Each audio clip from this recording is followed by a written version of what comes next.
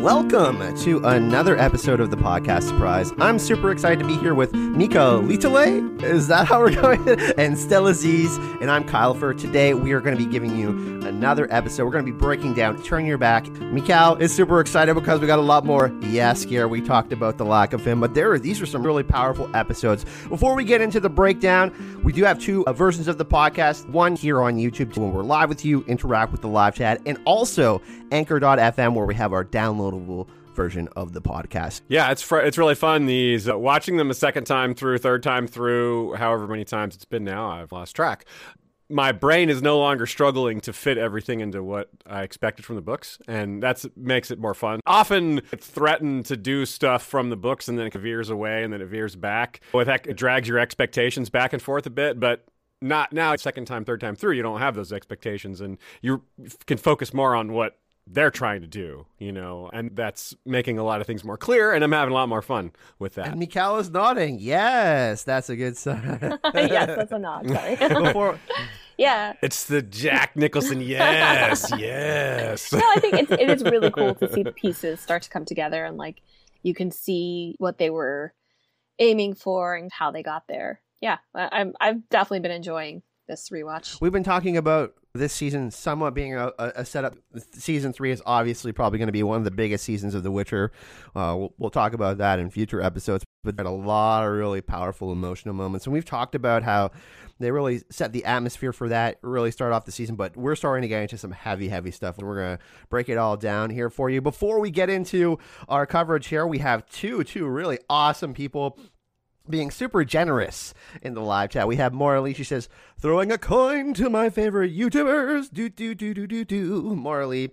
Our Kara Mora, our solitude of love and compassion. We really, really appreciate you.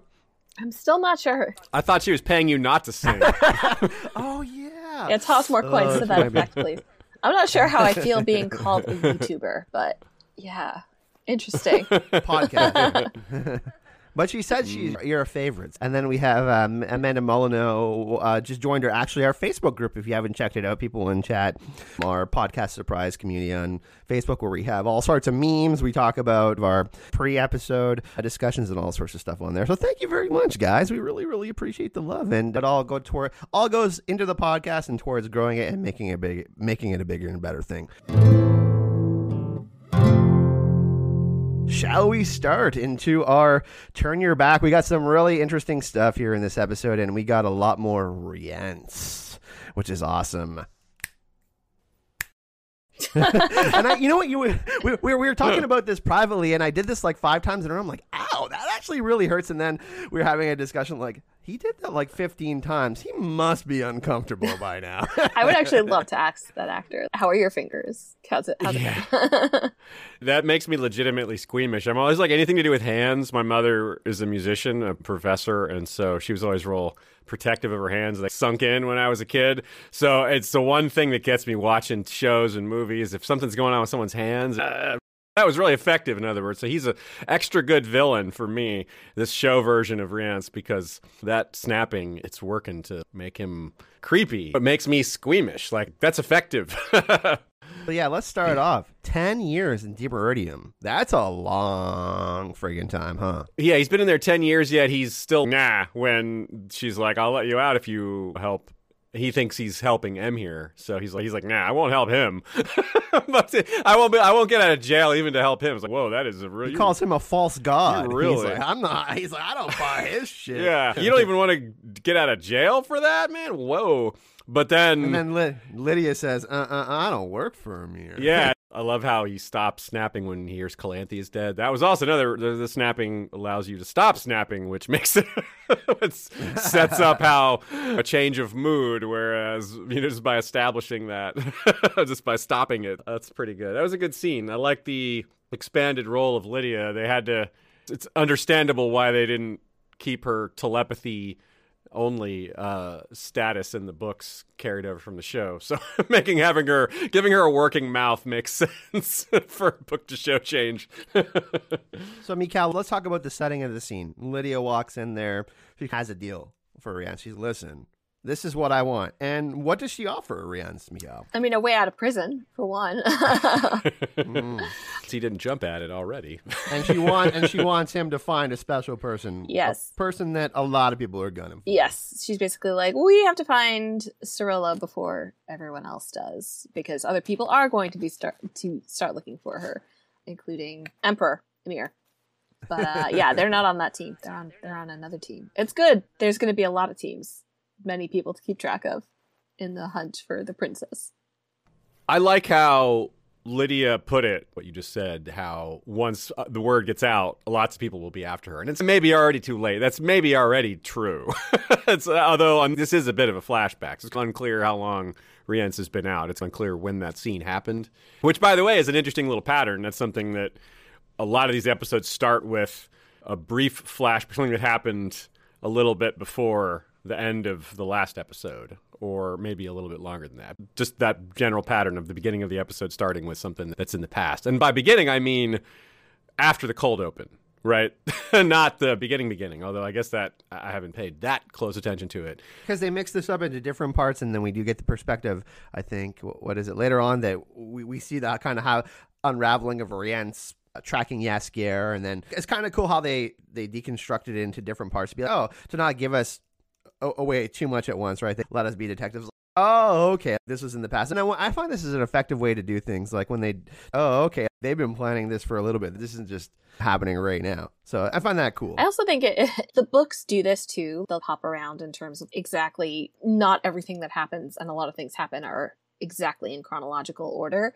But I feel like this was her going, I can still do out of chronological order stuff, guys. Just because you didn't like it in the first season doesn't mean I can't keep going. It's just used much more like within the timeline here.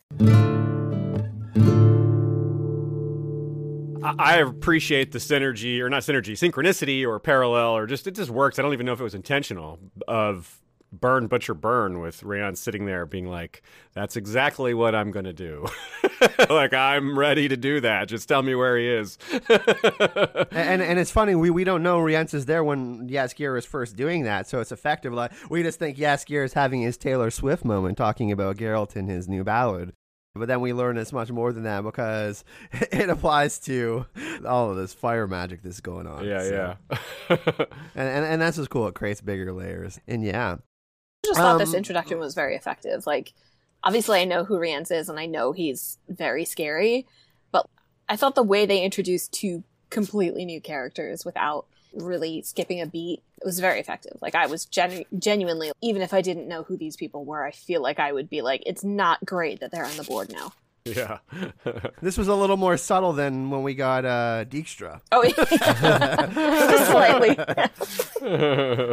And it's also interesting too, because Dijkstra is someone who plays behind the scenes, and his introduction was more forward than the Rience introduction is a little bit more subtle, but he's actually a much more attack dog thug. So it's really interesting how they did that. Oh, I really fear this guy, like what this guy is capable of. Yeah, he looks villainous. I mean, that guy, he looks intense, and then the snapping and the fire, and just he's clearly pretty quickly shows how ruthless he is and cruel. So, yeah.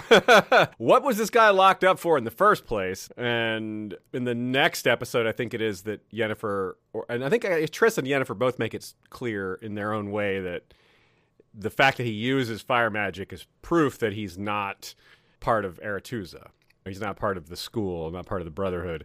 And that's not stated outright in the books. It's just left to be made clear. You're like, well, this guy's, in one sense, it's not very subtle. He's throwing flame around, but it's never outright stated. That's the reason that you can be 100% sure he's not in the Brotherhood, because he's not following the rules. But it's still straightforward enough. The Brotherhood follows the rules. Yeah, exactly. Oh, it must not be mages then, right? Side-eye emoji. Someone doing something they shouldn't do can't be a mage. I would say that book Rience is a little more comical, and he's a little less intimidating, even though he's just as cruel and evil. A little bit more of a cartoon villain as opposed to a real true villain. Yeah, I think Sapkowski clearly was doing that on purpose, but that he intentionally sacrificed scariness for that other stuff. But here, they clearly went with making him scarier. And I guess it worked. Yeah, I think it worked. I feel like we might get the type of thing where we're like, escalating bosses. We do that in the books also, but like some of the people who Ciri comes up against and Geralt comes up against are really, really scary. Really, really scary. And so I think they might be setting this guy up to be super scary, and then they're like, oh, no. And then we got Leo Bonhart. Yeah, exactly. And then it's oh, shit. I think, too, what's interesting is I talked a little bit about the possibility of a Wild Hunt actually being an endgame boss, but I actually think that links to what you're saying, Mikhail, and that we actually will get some crazy conjunction of the sphere stuff, which we're going to talk about more in this podcast. What were your kind of thoughts on Yennefer in this episode, Mikhail? Because obviously she finds Jaskier and she has that smirk and she's like, they've had some good times and some bad times. You can feel that energy from Yennefer. But then also she's really, I mean, without Yennefer, Jaskier was in big trouble. Like he could have died there. Yeah, no, I love her in this episode. I mean, first of all, I love seeing her pretend to be drunk and like just stumbling in there. And they both play off of each other so well. Like I don't remember. I don't think she actually does that in the books. I think she more comes in and rescues Jaskier just straight up. But like, it's such a fun dynamic because you really get the sense that Jaskier is like scared for her, which is really sweet because of all the people in this room, I wouldn't be worried about Yennefer. And it's funny, Mikhail, because in the conversation with Rience, Jaskier says, I haven't seen Geralt for years. So he's relieved that Yennefer is there, but also at the same time, oh shit, I haven't seen her for a long time. She's about to get burned by this like psychotic fire mage. So I mean, she doesn't have her magic, and he knows that, which he forgets in like 5 seconds. But it's a very sweet thing, even though Yennefer has the situation well in hand. That's why I thought the smirk was so lovely. Like you can tell that she genuinely loves and cares about Jaskier, even if she has some like salt to it. I like how they continue to find ways to maintain some of the little details of the plot, even as they're making large changes to it. Right, like the fact that Yennefer is still the one that burns Rience's face, even though she doesn't have her powers, like she did in the book when she does it. Right? She's still the one that does that to him, but here it's with cleverness. Ooh, I can blow that. You want to put fire up? Okay. The blowing alcohol thing. We've seen that in movies before, but it's always satisfying because it's that bad guy. He deserved it. I will say it defies logic a little bit for me that like the firefucker is like burned in the face. Like I'm just a little bit. I feel like he should have immunity to that or something. But you know, whatever. It's still a fun moment. Yeah, well, it wasn't his fire. It was the alcohol. True. but I also like him talking about the instability of fire magic and having it backfire on him. He didn't think that this was a possibility, like him just lighting a fire, intimidating someone, that being part of his kind of motto, and then it blowing back in his face literally. So I thought that was ironic and funny. Yeah, you're right. It was kind of ironic because he was just saying how unless you're really talented, like fire eats you up unless you're really talented like me. And then 2 seconds later, his face is on fire. Well, I mean, like, you can't control everything. I feel people like Rience, that part of their ethos is that, like, I have mastered this thing, and I feel like you have to have the Yennefer point of view where it's maybe you can use it, but you can't control it permanently. Yeah, totally, yeah. It's funny, I almost thought that she was going to be like, do some like drunken kung fu, like drunken master move. At one point, because I was like, I used to watch all the old school martial arts movies, and I was like, I had that vibe. I can be with my eyes closed. Ultimately, it was the alcohol itself that was the weapon. We then get a chase, of course, and then Jaskier does his own thing, and he's hiding, and then we have Yennefer. She gets ratted out. Yeah, she has no choice but to beckon Deathless Mother after all because of the unscrupulous street person there. And the Deathless Mother appears as someone that's going to be really important to Yennefer. Oh, yeah. Ciri. And Yennefer doesn't know who that is yet. Yeah, which turns out super interesting later, right? Because as we'll point out in the coverage of the next episode, she says, we'll connect the dots here, Ciri says, I dreamt of you before I knew who you were. And here, Yennefer is seeing Ciri through someone else. It's a projected dream. It's not exactly a dream, but it's close enough before she knows who she is. So it's going to be mirrored that way when they meet. And remember, Yennefer's going to say, maybe it was destiny that our paths crossed. And she's sitting here going, I'm going to have to kidnap you. like, damn it. Deathless Mother takes some really big digs, though. All alone in a world that hates you with no way to protect yourself. Yeah. Like really just like putting the finger in the wound. Yeah, there's lots of torture throughout this season, both physical and magical, and this kind of Mental. torture, this sort of like psychological torture. We really get the buffet of torture. Oh, we pretty haven't even effective. met You're the right, though. rats It's yet. really good. So. Oh boy. Yep. Or been in like the laboratories or whatever else. Yeah. We're totally going to see the laboratories next season, right? I feel like that's going to be. Yeah. What do you guys think tipped Yennefer over the edge there? Well, mostly just because, I mean, she was captured. She had to escape. Like, she was going to be, the elves were being rounded up, I think. And before that, we skipped over this. She saw elven children getting rounded up and tried to cast a spell. And of course, it didn't work. So, And her hand is twitching and she's trying so hard. Yeah. You can see the effort she's putting into it. And it's okay. There's a certain amount of frustration you can take as someone who's like Yennefer Vengerberg, who literally swung the Battle of Sodden. If it wasn't for her, people would be, mages would be done for. it's really similar to what you said last time, Kyle. It was, Yeah. pretty well put when you talked about how Ciri had been strong for a while, and then when just a little bit of teasing set her off, because it was a different sort of reaction, a different sort of stimulus The for build-up. her. Yeah, you pointed out that it was a whole bunch of different things. She'd taken a lot of hits. That was a straw that broke the camel's back kind of thing. And I think it's a similar thing for Yennefer here. She's trying to resist the temptation, but there's just so many things she's like, I could have saved these kids. I could have done this. I could have done this. I could have done this. And now I'm like literally captured. So I really just have to. And we Give can't in forget here. that Yennefer was bullied, right, because of her appearance. But this is worse than bullying. This is, Yeah.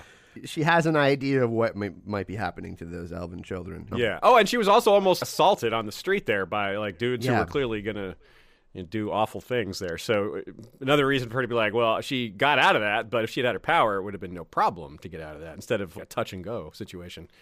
I anticipated it being something a little stronger because it's not like she hasn't been in tight spots. I mean, like the end of episode 4 is a very tight spot for her, and she like manages to get out of that. So yeah, I kind of read it a little bit like a connection to what the Deathless Mother was saying, that like the people who made a deal with me have command and hope and everything that they wanted. And I feel like Yennefer's sitting there, like obviously what she ends up asking the Deathless Mother for, demanding, is not command or hope, but I guess she has neither of those in that moment very, very tangibly. She saw the loss of hope in that elven child, and I think that was a big turning point. right? Like, It she's was, like, but it's disconnected from, she goes and rescues Jaskier after that. And I mean, I agree with you that it impacts her, and there's a lot of psychological weight building up. But I guess, I don't know, some like rude guards and a couple of chains. I was surprised that was what led her to it. We also get I'm the key to getting your power back, which is, Yennefer Yeah. clearly has been searching for the power back, and a great deal more than that. Something we heard Geralt say, you're much more than what you think, Ciri. So this is another play on that and a kind of continuation of that thread. Yeah, and it's also just additional temptation. It's not only will you get your power back, that I'm needling you in a variety of ways and proving how much you need it and how much harder your life is without it, but also it'll be even more. He's like, all I got to do is get this one girl. That's all it takes. And then, yes, you could argue that's really selfish. He's like, you're going to sacrifice this girl just for yourself, but framed in the context of, I also could save all these elven children. It's, well, one girl versus all these other girls. Like, she can rationalize it pretty easily, saying, well, if I go out with my power and save 100 young people, then I have justified sacrificing this one girl. I mean, that's not the worst rationalization ever. It's obviously problematic, but if she were to have actually followed through on something like that, then, well, I don't know. It's a thorny question philosophically. So I wonder if part of the reason I think this works is because the Deathless Mother is showing Ciri literally a random person. And part of what hits her so hard in the next episode is her seeing that this isn't a random kid. This is Ciri, child of Geralt, who she has not physically but like spiritually interacted with already. So I wonder if she had known that, would she have gone after her? Because I think Yennefer gets a lot of stick for her choices at the end of the season. And I get that because obviously she's doing the wrong thing. But I do think that it's like a Ned Stark kind of calculus when he's talking to Cersei, I think, in the garden, and I can say that I wouldn't sacrifice nameless, faceless children for my daughters, but I don't know that that's true. It's a lot easier to write off people that you don't know and don't really have any meaning to you than, you know. But now she's in that situation and she's actually experiencing it, right? She's like, oh, okay, he's actually being presented with this problem. How do I find a solution to this? We can't say that we wouldn't react that way given the situation. Obviously, I would say I would probably want to save most people because everything I try to do is rooted in compassion and empathy. But, you know, the continent is a dangerous place. Let's just be honest about it. Let's look what elves are being rounded up. So yeah.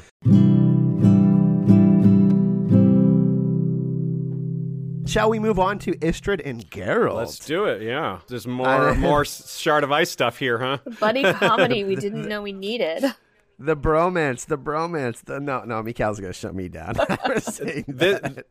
This is nice how it's adapted in that it's not so bitter as it was in the books. The two are both, as you described it, Mikhail, it's Geralt's breakup episode. And Istredd's in this similar spot, and he's almost suicidal, if not, you could almost take away the almost. almost. Or almost not almost. You're right, this is more like they're ribbing each other rather than genuinely seeing each other as enemies, or not even enemies isn't the right word, as one of us has to go. Like we can't coexist. That's clearly not happening here. They're not like in love with each other. They're not friends, but yeah, there's funny banter. They don't hate each other. There's not one or the other trying to be the alpha male necessarily in the situation. They're like, but it is interesting because we've talked about, we like both characters and they both have great qualities and they both seem to be genuinely good men. And Yennefer has her faults too. So it's funny when they interact. It's okay, could these guys get along? Well, they actually can. Well, it's also a little bit like the tension of humor, which is the Hitchcock thing about if you put a bomb under a table, that's a surprise. But if you put a bomb under a table and then two people walk into the scene and sit down and don't know that there's a bomb under the table, that's like suspense. Yeah. And like, so this is like neither of them actually know. All of their interactions in the story are defined by the fact that they are both interested in Yennefer. It is, but neither of them know that this time. So it's very interesting. Not till the end. Yeah. There's something about this guy that really pisses me off, but I don't know what it is. But also I vibe with him because they are effective together. And I don't know. I think they're both great actors. They had great chemistry. They're both interested in the same things, the conjunctionist feeling. It's funny. It's funny how it all starts too, because Geralt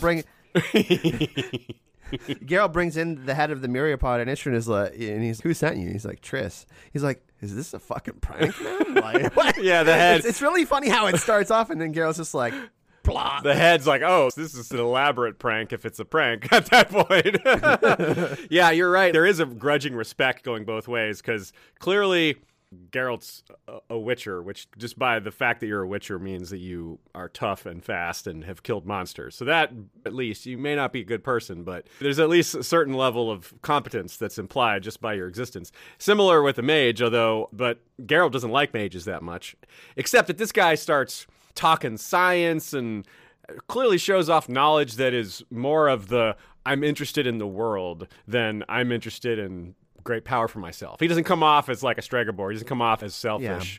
Yeah. And that's also a big part of their relationship, right? That we were talking about the framing of this thing, what makes it more lighthearted, I think also is that the stakes are way higher here. They're not fighting over... Yennefer does come up at the end. They're like, oh, Yenna, that great moment. But they're talking about the monolith stuff and this conjunction of spheres. None of that happens in Shard of Ice. So there's just much bigger world-shaping events happening that kind of make their whatever relationship stuff could come up would seem small.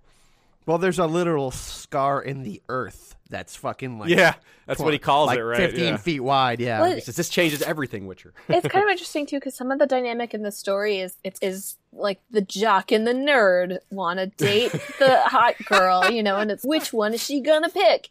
And like, unusually, we're actually seeing the story from the perspective of the jock.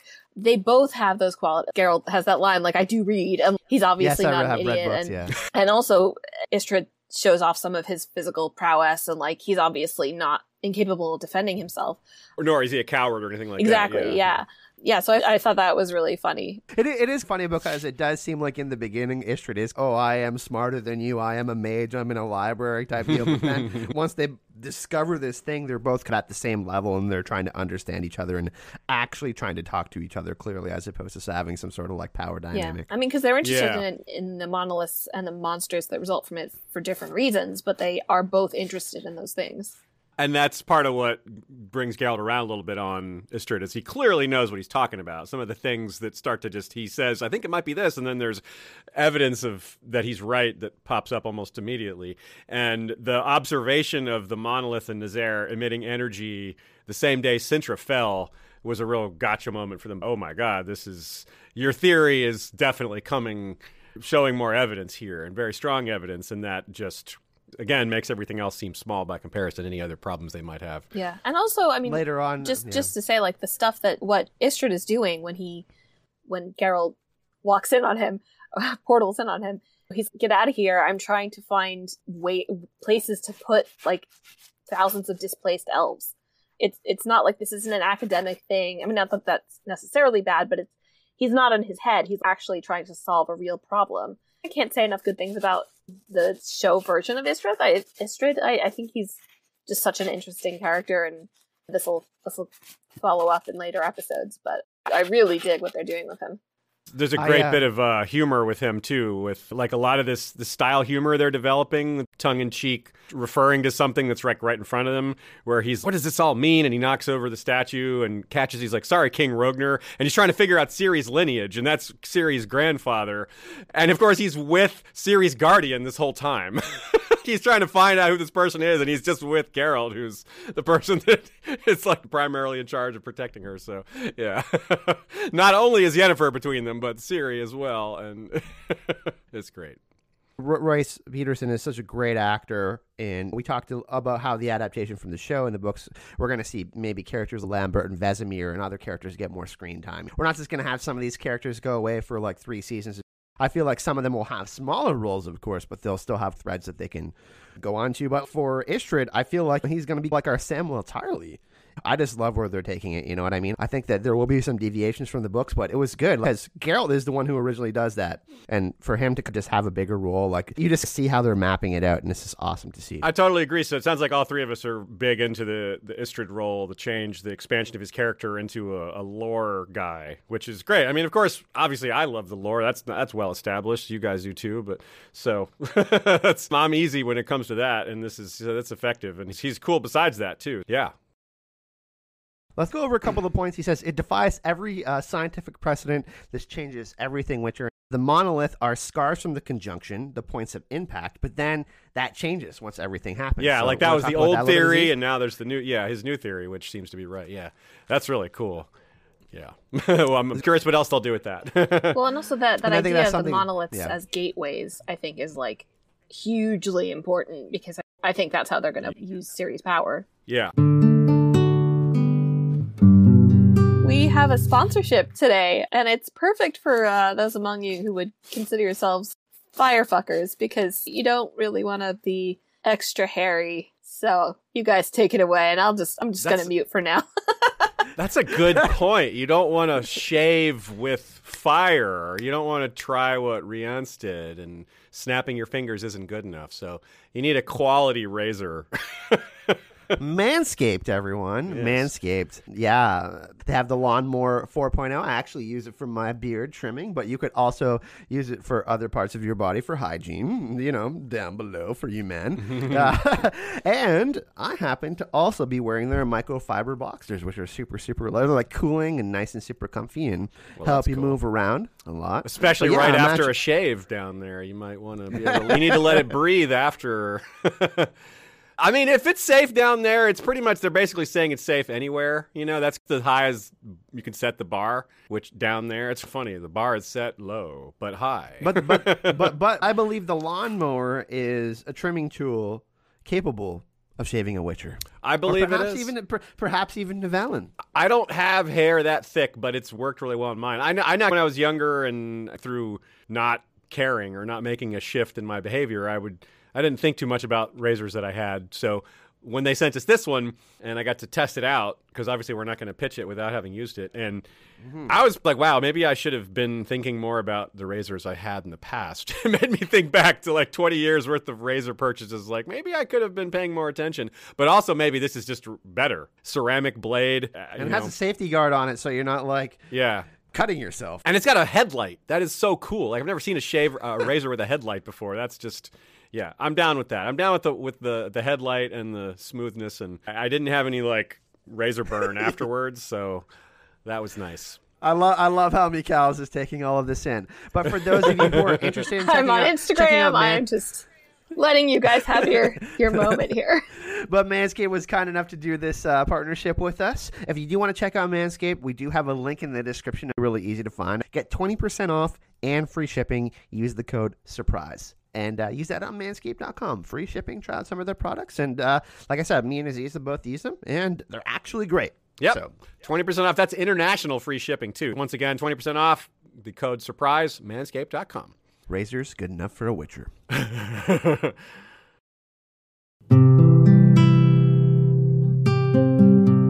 We see Ciri's training hard again. Yeah. And we have Triss having a pivotal role this season with her and Ciri's relationship. Geralt was being the protective dad, and now Triss is mothering her a bit, like, don't overdo it. And Vesemir, bless him. They're right. He's like, the blood that falls from her wound. I want to collect her blood. Vesemir Dracula. Count Vesemir. I don't know how else they could do it, and I'm not making fun of it, but I like how when they make the serum, she's like, did it work? And he just looks at it, and he's like, it worked. I noticed that. I was like, wait, how do you can tell by the color? Yeah, this hugely dangerous really compound, I'm sure. Yeah, it's just a sight check. Yeah. Even though there was comical moments, I felt like this was so heavy because you can see how much Vesemir's past still weighed on him, like him trying to continue the legacy of the Witchers, and then also Ciri searching within herself for whatever she believes her destiny is. There's so many heavy moments, and Triss being like, I don't know if Geralt is going to like this, and you feel all of these heavy emotions just going through here, and it's like, whoa. You really get the perspective of how things are. Damn, this is heavy. Yeah, it's got that same overarching destiny aspect to it where Vesemir thinks that, Destiny's given us a gift, and he thinks that's what this is. And later, he realizes it was fool's gold, if not worse, it being led astray. But in the moment, he gets carried away and thinks it's the chance to reestablish what was lost. And he's also just impressed by Ciri. There's that line, you're impressing us all out there, because it's true. They really are impressed by her, which is something we talked about, how it transitioned pretty quickly from cruel hazing to the genuine, like, we like you hazing.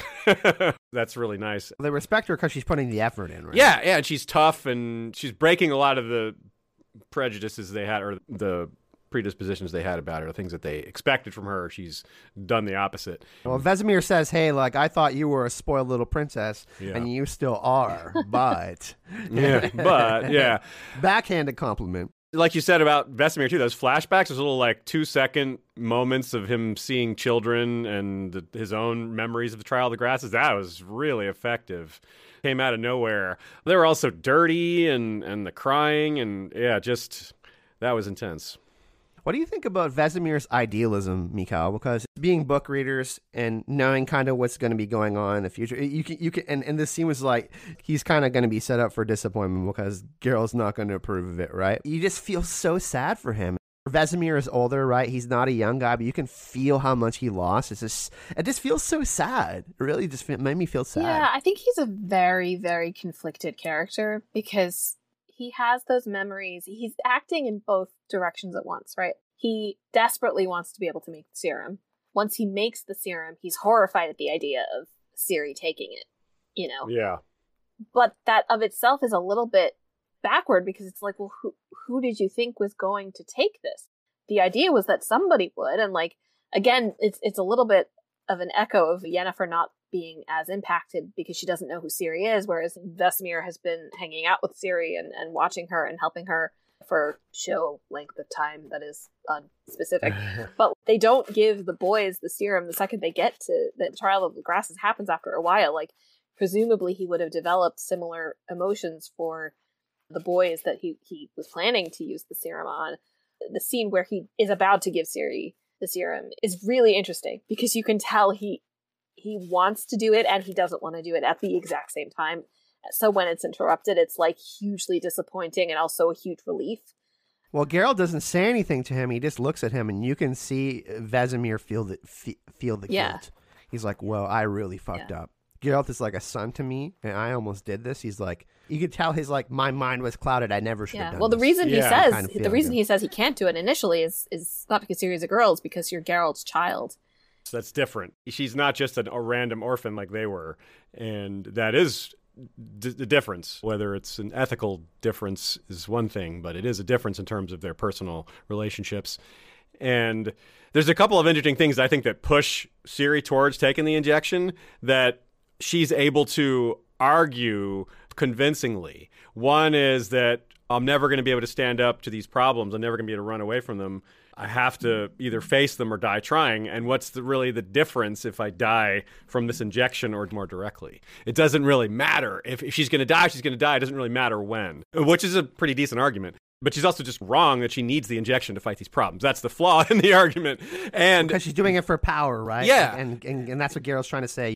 She's just getting started on this whole training stuff. Like, she hasn't even gone to the Temple of Melitele yet. So there's just all these things she can learn. So she's just trying to skip the training montage, basically, to put it in a meta way. But she needs to take this one step at a time and learn rather than skipping ahead to Witcher powers that might result in her death instead. I felt like Henry Cavill has been so great as Geralt, but this moment for me was like the number one moment where it's like, oh, Witchers, they're supposed to be perceived as having no emotions, and holy crap, he's like really giving his whole heart to Ciri. He's like, this is not how we do it in life.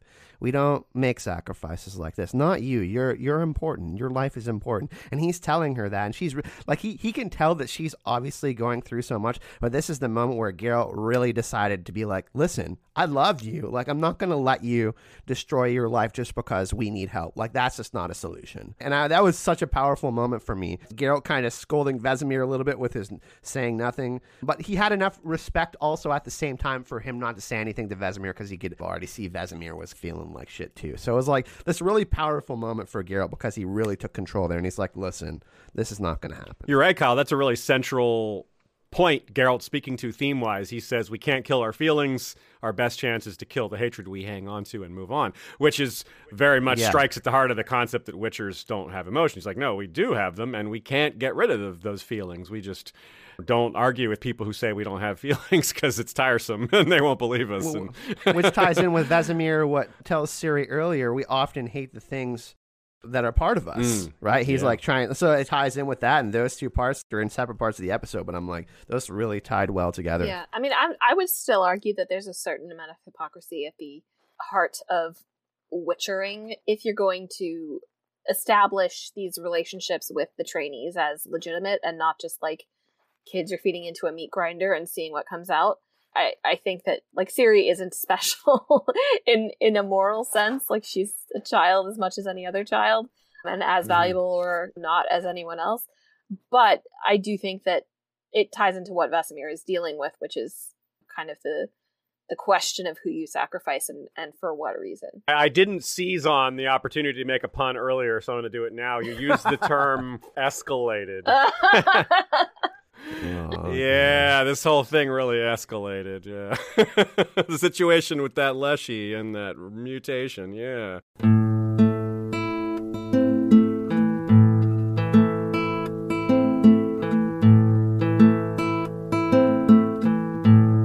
We talked a lot when we covered Shard of Ice about the suicidal themes and whatever that is in that story.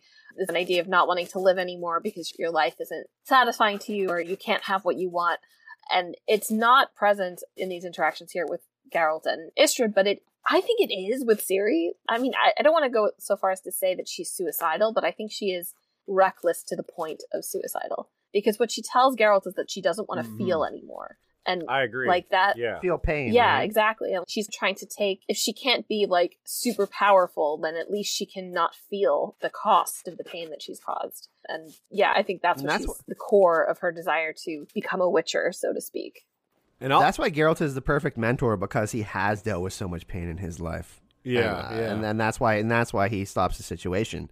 He's like, listen, I'm not going to allow you to make any grave mistakes. You're still a princess and you're still Ciri. And the dream really inflames all of this, too, Yeah. because at the end of the dream, we'll go through it, the details, but we know how it ends, which is that Triss is freaked out like you're going to be the death of us all. That's another thing that drives Ciri towards taking the injection. She's like, well, maybe it wouldn't be so bad if I died, because apparently I'm going to be the death of us all. So it takes even more of the risk away in her mind that, well, what am I really giving up here? If I'm a threat to the whole world, then why is my life so precious? You know, that's another notion that is difficult for her to dispel so easily when the person that's like, hey, let's go into this dream world. She says genetic memories that tell the story of who you really are. And she's all bright and pleased about the option. You don't have to do this. You can do this instead. And then at the end of it, she's like, you're going to kill us all. Triss has a much more functional family, I think, and her genetic memories are just not as problematic as Ciri. Yeah, she never saw this. She's like, okay, so my range of possibilities never included something like this. Like, I've done this before, but apparently this is the exception of exceptions here.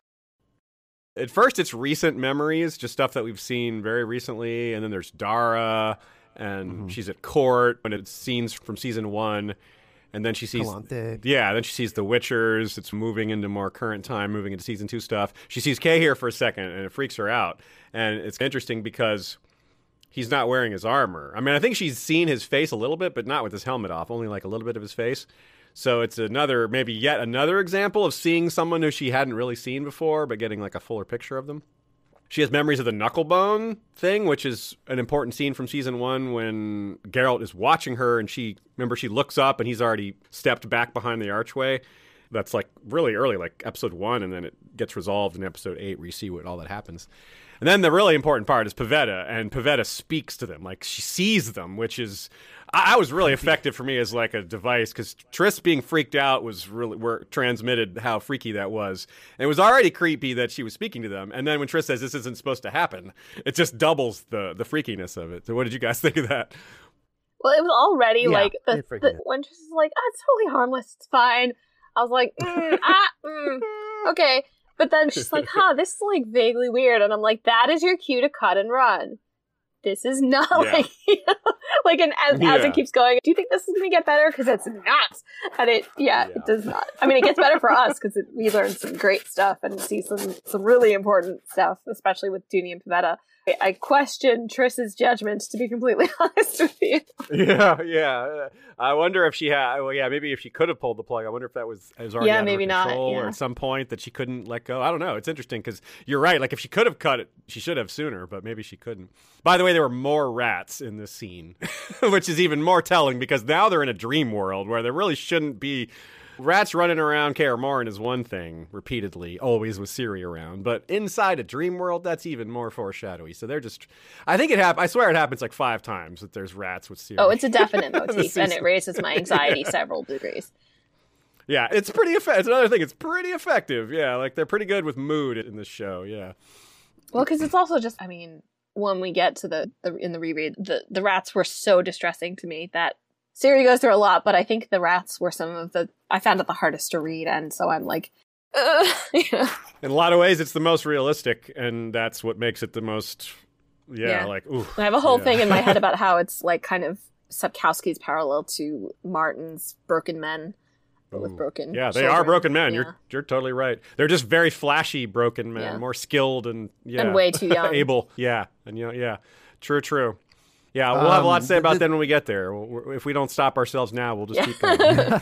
But this dream is a bigger setup for obviously what happens in the finale of the season. But this is tragic. Like, you can feel the tragedy behind it. Ciri never really knowing her parents, and then obviously her ancestors. We see the kind of lineage of Ciri, and then even beyond that, the idea of what's happening to the elves and what has happened to the elves. This is really sad. Yeah, there's so many important things happening in this dream. There's this exchange of they'd kill her if they knew, and Pavetta's like, maybe it's not true, and he says, doesn't matter if it's not true, it matters what people believe. That line is huge given what he does later with the elves and the baby. just manipulating belief and the whole prophecy in the first place of himself being the white flame and all that stuff. Like, it doesn't matter if it's true. It matters if people believe. Just consider that, y'all. This is a guy who's very cynical about belief versus reality. Yeah. And that, I mean, what he does at the end of the season, the last revelation is like, it doesn't, he's not the one who takes the blame for it. And we see what happens. They also set up, this is the night they died. They set up, we've talked about the possibility, without spoiling too much, seeing what happened to Pavetta and Dooney. I think we're probably going to see that in season 3 if we're already getting this kind of dream stuff in season 2. You're probably right. And I think this will probably go on in every season until the end of The Witcher for Ciri. And I actually really like it. This kind of like Ciri exploring her past and her future and all of that, since she is so powerful. We got to remember that. But her connection with the otherworldliness of the Witcherverse is really, really cool, I think, and I think will continue to be represented. Yeah, and I think showing Ciri coming into actual contact with the people in her past is Ciri's very right in the idea that, like, she can't control any of this. She can't control her bloodline. She can't control, like, the horrible things that people did before her or the horrible things that she's supposed to do because of all this. So putting her into more direct contact, like seeing Lara Doran and seeing her dying and hearing the prophecy herself, I think adds not necessarily agency, but at least a little bit of personal stakes, as opposed to just, in the books we get very long conversations of people talking about genetics and Ciri's never involved. They're actually leading us to a point where Ciri will have a conversation with her mother. And this is a kind of a common thing for protagonists. We see this with Superman and his father and all sorts of other characters throughout all sorts of different fandoms. And I think there will be a point where Ciri will have to make a choice in her story, and she will have to...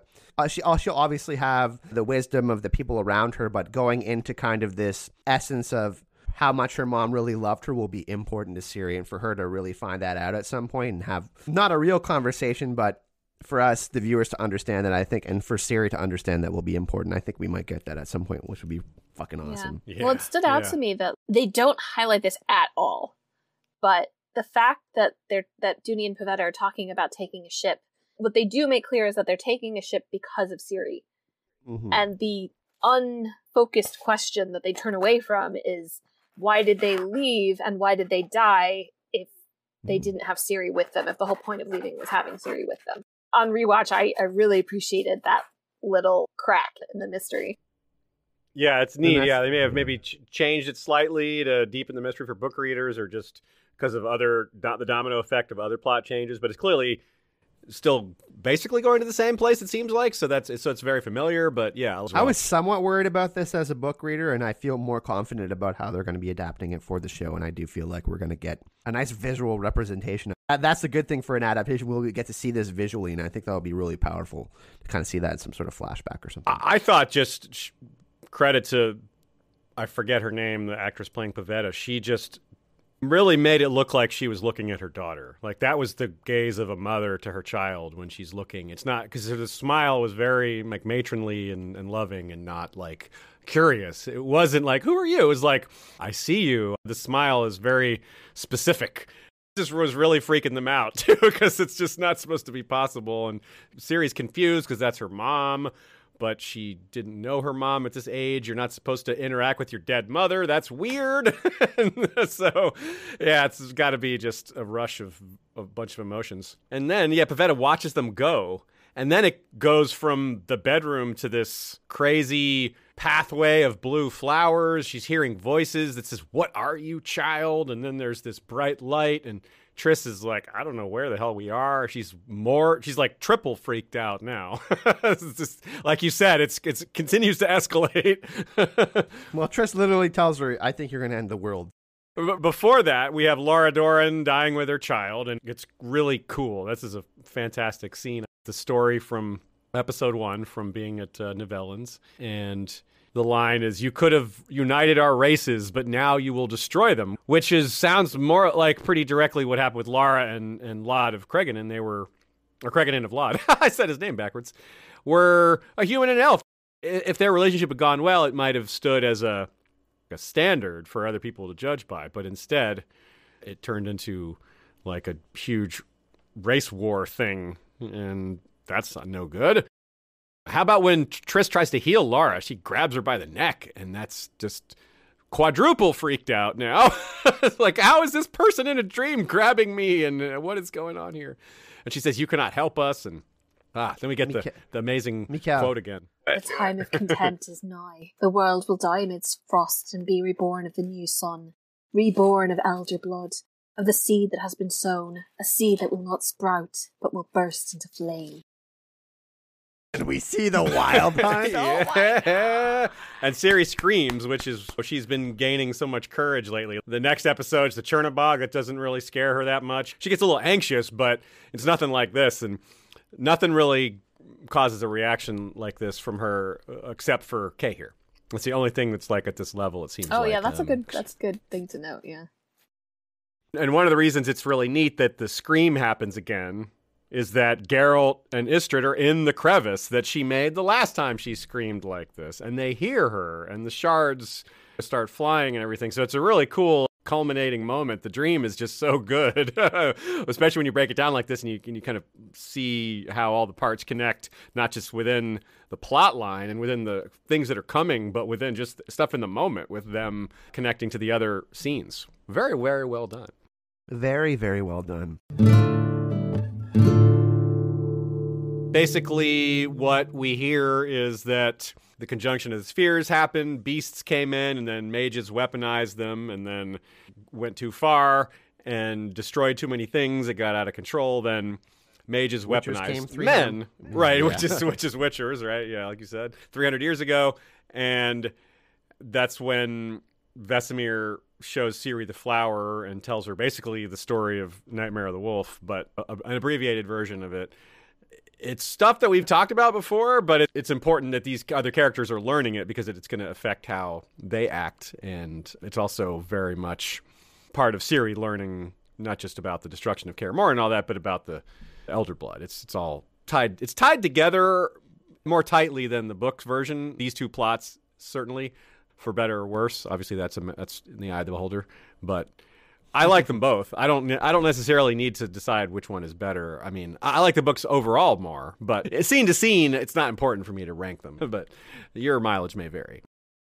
Speaking of more dreams, we have Cahir having a dream of his own, perhaps while Ciri is happening. Is Ciri affecting people's destinies? Are people starting to be affected by Ciri's powers? What do you think? That was kind of what I felt, because his dream is of Ciri, and I felt like there was some kind of like Ciri's unrest somehow creating Cahir's unrest.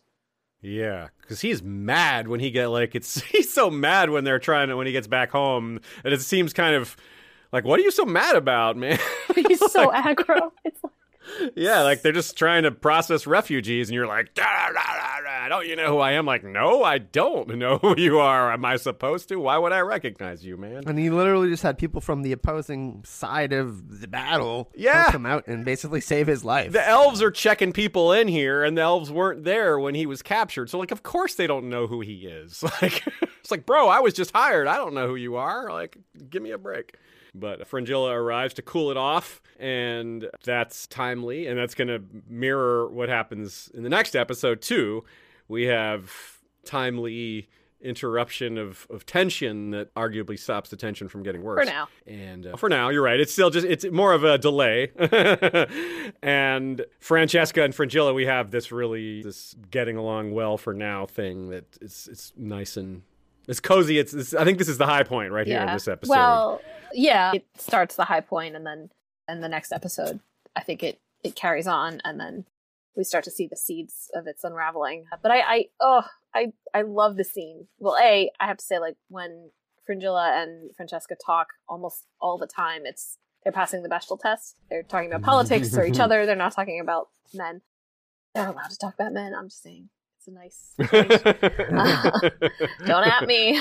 It's different. Yeah. It's different when they don't. Exactly. Yeah. But like it is, I think, a good parallel to, or contrast really, with what Yennefer experiences, which is like she got left out of the deal and she is alone and is imprisoned and out in the cold, and that's what kind of we think inspires her to cave to the Deathless Mother, whereas Francesca and Fringilla have been able to create a real connection and friendship because of their deal with the Deathless Mother, which was part of the point. Because, that wasn't part of what they asked. They asked for hope and they asked for power or command.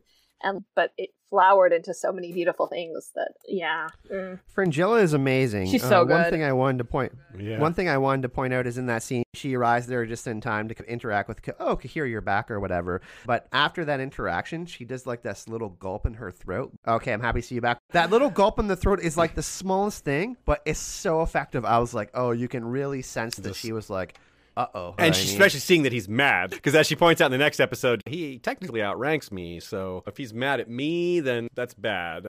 It wasn't much, but it was a lot. And I felt, I don't know, I think 5 and 6 are probably my favorite episodes of the season. Maybe 5 is my favorite, actually, just because of all the different moments. But I just loved all her interactions. And I really like the Fringilla making friends, but then you get the sense that Kahir's back, and that's not going to be a thing anymore. He explicitly tells her in the next episode, you're not here to make friends, basically. Yeah. And he's also the one that puts the damper on the high point of the baby being born. Now, that's a different high point. Like you said, for the elves, that's their high point of happiness. I was referring to the high point of Fringilla and Francesca's relationship, which, anyway, same difference. Anyway. Also, low-key, Dara arrives in this episode in Sintra. Obviously, he's an agent of Redania, and that's going to also continue next episode, mostly next episode, so we'll just lay that here. Get into some funny moments. Yeah, it's pretty solid. Some good ones. There's some good banter between Geralt and Istredd, as we mentioned before. Some specifics, for example, see, I am helpful. and Geralt says, That means he's like, yeah, I guess you're right. yeah, that's a good reaction. Yeah, means okay, begrudging, you're cool. I love when he said, I worry about you mages more and more. Perhaps humans shouldn't live so long. Yeah, I mean, he's referring to himself just as much, calling isn't the kettle black. Like, yeah. I wonder if I found that ironic, right? Because he's 90-something. Yeah, Istredd has to know that Witchers also live longer, so he has to get the joke there. I don't think he was fooled by like, hey, you're insulting. Wait, okay, that's both of us. Never mind. You're saying that we should both be dead. Yeah. How about? Of course, how about Yennefer? He's like, Yennefer of Vengerberg? Okay, I don't know if this was supposed to be funny, but I found it hilarious because I was like, no, Geralt, of Staten Island, come on. Yeah. Is it a common name? Probably not, but like... Yeah, and that probably really helped cool him off, because obviously this moment gets a little tense, but the topic is broached by Istredd talking about how great she is. Not from like how hot she is or how much he loves her, but how she saved everyone. Like Sodden, he's like, we should all be praising her name. So it keeps Geralt's guard down a little bit going into that moment where they exchange the nicknames. Which that is in Shard of Ice, if I remember correctly, the nickname thing. Yeah. That's really good. And then we have Jaskier. You don't get to play the damsel in distress. That's my job. Such a friggin' drama queen, man. Yeah, and then when the gang or whatever try to attack them, and she just kicks that guy in the nuts and runs off, Jaskier goes, God, she's scary.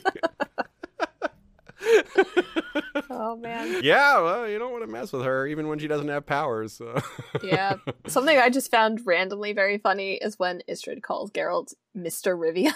Yeah, Mr. Rivia. I'll respect Mr. Rivia. I didn't know Mr. was a title in the Witcher world. This is just wrong on so many levels. Like, not Mr., not Rivia. Like, none of this is accurate.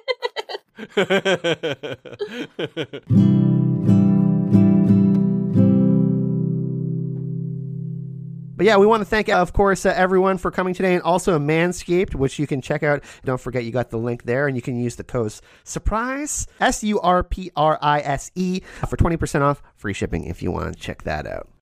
Also, shout out to our supporters on Anchor.fm. That's Maura Lee, that's Rhett C, Kat Ovivas, Alejandro M, James G, Barry W, Lucas M, Robert B, LC, and Amy Blackfire. Appreciate your support, y'all. We'll keep the episodes coming.